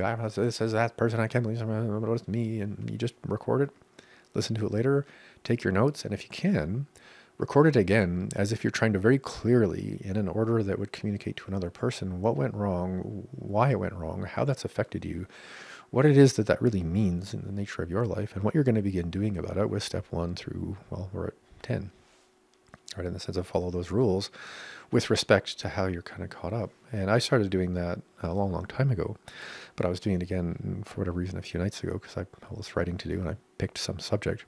And that's where I got this idea, especially if we can find a way to line up with some of Jordan's people who are doing his past and future authoring program, or people who just want to write essays or make movies or whatever. Because I want to have something like YouTube that is just about people providing what you would qualify as not a technical essay necessarily, but something under the umbrella of an essay where you can go and do it, it's virtual. It could be text, it could be a podcast, just sound, video, animation. If you're a musician, you could make it a musical. I don't think it matters. What I'm really inspired about is giving people permission to put their problems and their relationship to their problems and their attempts to stand up with their shoulders back and move ahead and clean up their mess, an audience of people who are cheering them on because they're all going through the same thing. And now we would have a forum that's inclusive and full of conflict. Which would inspire, hopefully, a lot of intelligent conversation. That's where we're stuck. You cannot collaborate without conflict. It's not. It's not possible. And that's where I think Jordan is terrified this is going.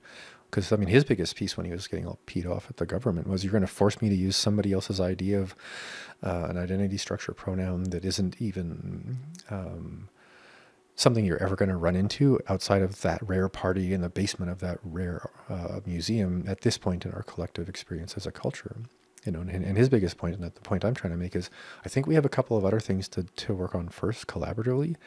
And then I think that will just fall into place based on the fact that people who like different pronouns, and you'd be a jerk not to, say what they would ask you to say. But of course, here we are, like years before our society's probably in that state, trying to be forced to use terms that have nothing to do with what we really need to be focusing on right now, in my opinion. I'm not saying it's a bad idea. I'm just saying maybe another year, 5 later. That'd be cool. Not saying no, just saying not now. You're tuned into Fusion Health Radio episode 200, where we're discussing what we talked about in episode 50. It's not that long, is it? I haven't known any clocks over here. Yeah. Couple more. Rule 11, do not bother children when they are skateboarding. Yeah. So playing rough is one of the most important things children do, adolescents do, lovers do, family members do in the sense of authority dynamics. And by rough, I do not mean corporal punishment necessarily. But if you can't, yell and, overtly express your profound need for things to not go in a certain direction, whether or not you can control that or not, we've lost a natural sense of safe volatility. Mm-hmm. Like, oh, wow, this has really got you upset. So, okay, I'm going to stand on the other side of the counter and watch you wave your hands around and be, very upset. And when you look at the kids playing rough with skateboards, which was his story that he played out, you don't build a kind of confidence when you're in a nanny state with respect to your daycare or your school. I mean, I don't know what's going on in school now, but how many years of phys ed do we get? How many years of art or crafts or clay or wood or metal or cars or, we don't get a chance to really overtly confront the world with, although menial, still pretty useful skills to have in your hands. Right. So again, this is just another retreat away from the conceptual medieval village of interaction in the world and your own sense of strength, power, and confidence and ability to negotiate. It's like, oh, well, we're not allowed to be overt. We're not allowed to play rough. We're not allowed to find out what happens if you do dive in the creek off the rope that somebody got hurt on 1 year a long time ago. The world is shrinking so much that, of course, we're compelled to stuff our face through screens. Mm-hmm. Well, and wasn't it recently they were in this, I believe it was in Utah, they okayed the idea of free-range kids? Well, that was cool. And while in Australia, you're thinking about banning martial arts before you're 18. Yeah. Like the idea of learning how to be in the world, in my mind and in my experience, was based on the idea of actually being in the world, actually being outside until the lights came on.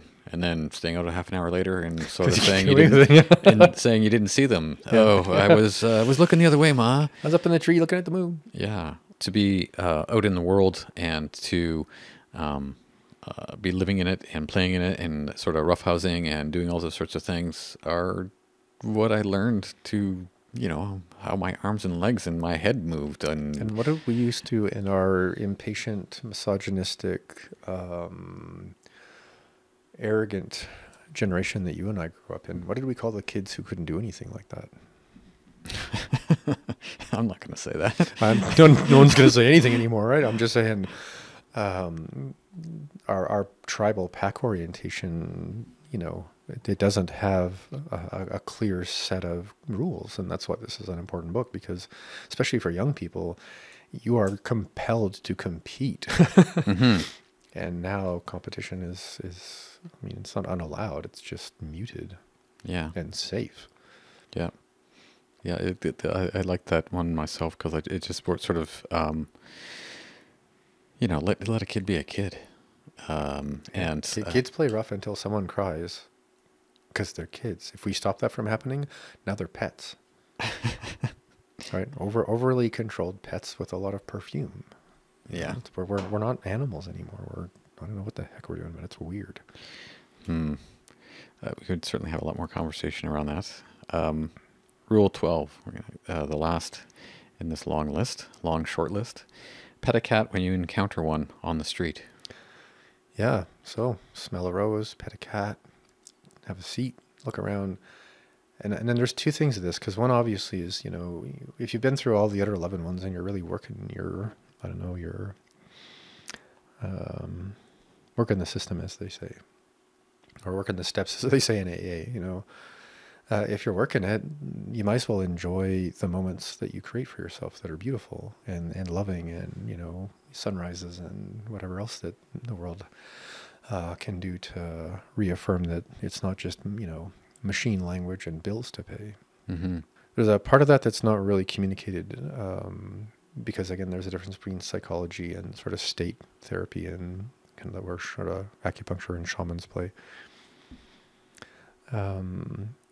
If you're not very confident with being able to hold a space of deep, appreciative, curious attention, because you're so used to having your eyes on a thing or another thing or another thing, or earbuds in your ears to get your eyes from one thing to another thing.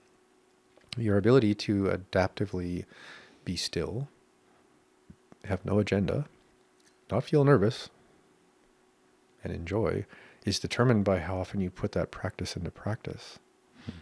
And that practice of paying attention to things curiously turns out to be the fundamental opportunity to develop something we call discernment, which is essentially what it means to grow up.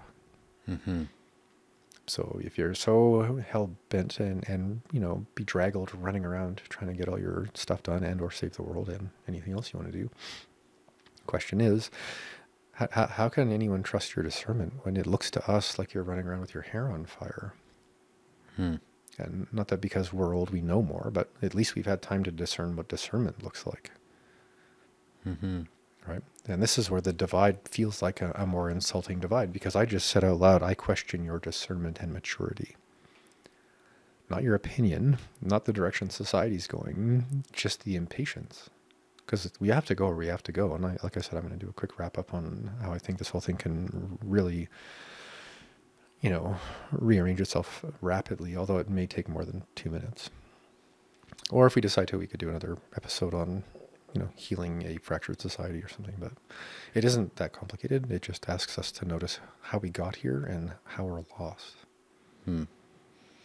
I think it would make sense for you to offer some kind of bigger perspective on what it is you see here. Mm-hmm. I mean, people tune into the podcast to hear your ideas.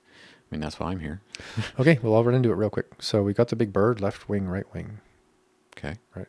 On the right wing is the medieval village, because those are the people who still think that the past orientation to collectivism and identity with your religion, your politics, your way of getting resources in the sense of being a hunter or something like that. I just have to be clear. I don't have a pony in the race of politics. I'm a relatively marginal person from where I come from. So I've just been watching the show since I got here. I vote, I participate, I do what I can, but I can't narrow my existence down to platitudes. Anyway, just saying. So if people hear me talking, I don't have platitudes to flog. But if I imagine this really big bird, and on one side of it is a relatively past-orientated homestead village, happy town where the police are still swinging billy clubs on a string, helping little old ladies across the street with their groceries and their cat, or something. And then if we're to go over on the left wing, which obviously has a different point of view, in the context of the village, it's a cosmopolitan city. Okay. Which is, imagine 1960s Andy Warhol, apartments in New York. And we're the collective creators of the next culture. No rules, right? Who cares what the consequences are? We're cosmopolitan people, and if it gets bad, well, we'll step back and shake it off and make it a meme for people to make fun of someday, because that didn't work out. And off we go, literally making up things kind of in the dark, in the direction where we're spontaneously driven by the loudest people in the apartment, because we're cosmopolitan people. We're free of the past. And I mean, I have friends on both sort of camps, if you will. And again, I don't have an opinion about what we should do. I'm just as an observer of people going, whoa, look at the psychology of, village socialization and the profound difference of the psychology of living in a cosmopolitan, constantly fluidly making itself up reality. Not about right or wrong. It's just, that's an interesting bird to be, floating around on. And then it comes to the idea of collaboration. Because in my experience, no matter how polarized the situation is in, and I think I've been in a few life or death situations that the depolarization is what saved everybody, because we chose to collaborate. Now that word can mean a lot of things. So let's take it apart. Co-labor, or collaboration. So literally it is the image of you and me, or us and other people, regardless of any other context, cooperating to get something done. Now this is the hard part, and this is the hard part I'm bouncing up and down. Collaboration has to include conflict.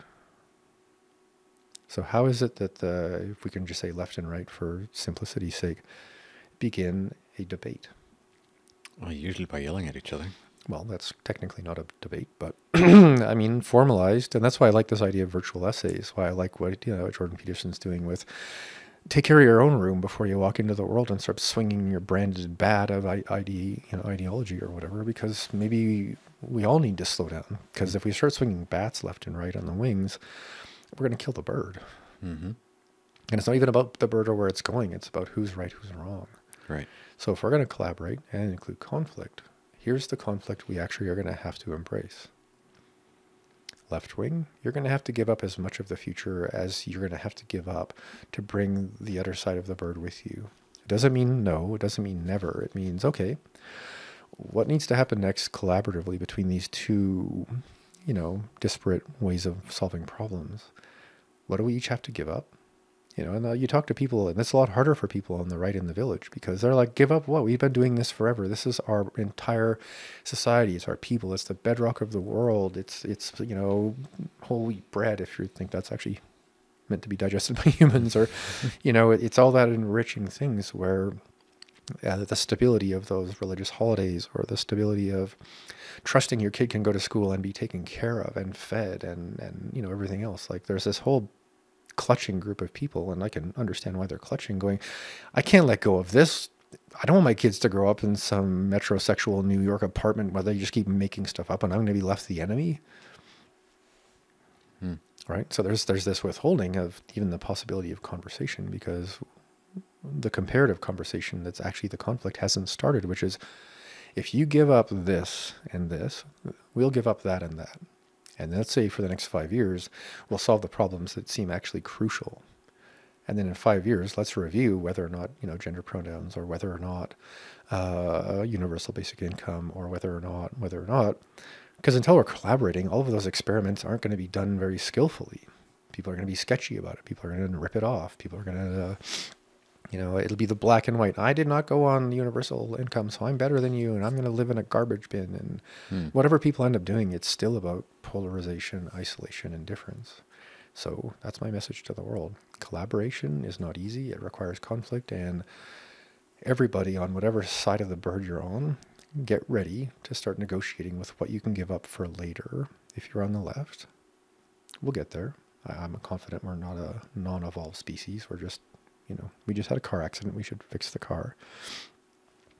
And what traditions or control structures or whatever are people on the right going to have to allow to be, maybe like the gun thing? I mean, as far as I can tell, the only thing that people are actually asking for in the States, and I don't know, I don't live there, it seems the only thing people are asking for is the same level of competence that the rest of the world suggests might be a good idea. Like, taking a course, keeping things registered, maybe having insurance, But if you're not willing to collaborate with society and be a person who has a lot of weapons, why would people want to trust you with weapons? I mean, we're just asking someone to spend a weekend making sure you don't shoot yourself or your kids in the foot, or whatever. So, I mean, I'm not a politician. I'm not educated in any way about those bigger issues. I just watch it going this is like watching people spar, but never fight. So, I mean, people may or may not know this. I'm a bit of a martial arts guy, so I fight. It's just part of who I am. And when I watch an MMA bout that's 5 minutes, it's about 13 to 17 seconds on average where they actually attempt any form of combat. And then the rest of the time, they're just sort of poking around at each other, hopping up and down, playing.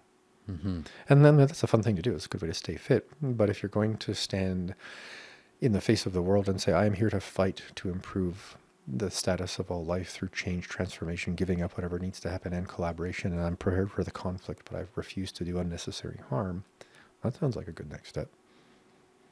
Because it's that or Gong Show.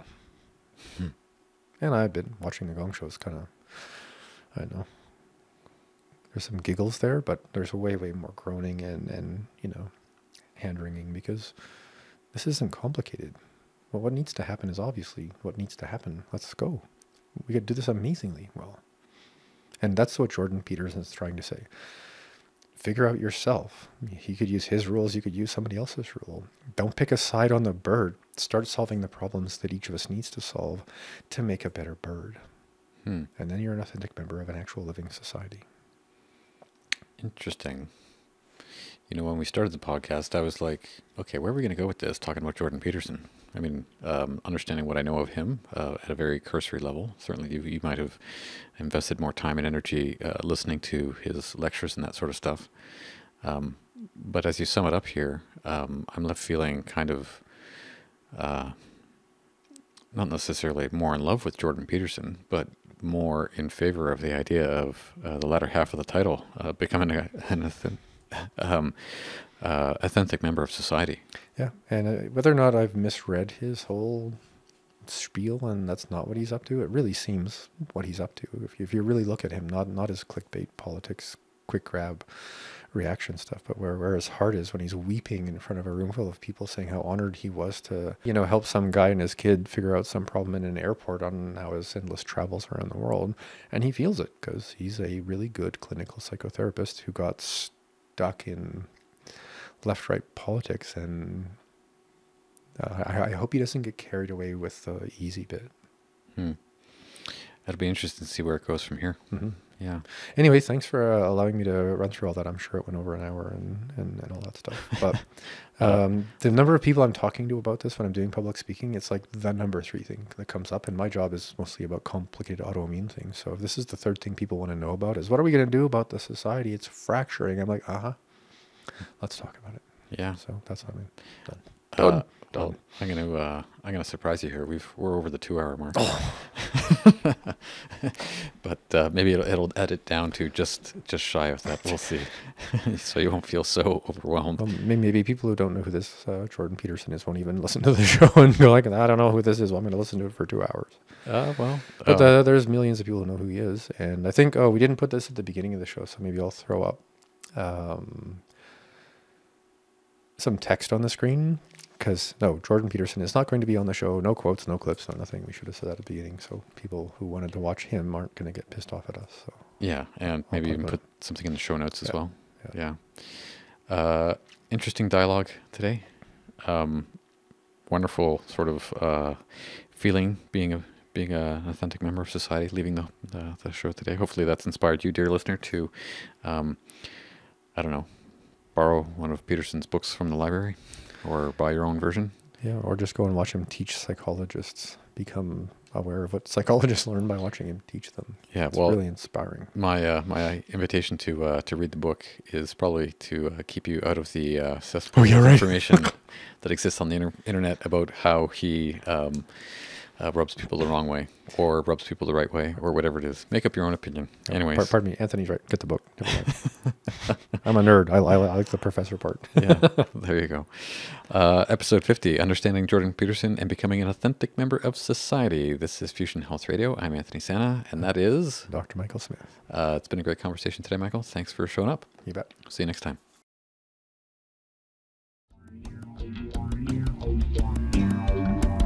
You have been listening to Fusion Health Radio. Please add your comments or post a question at Facebook/Fusion Health Radio.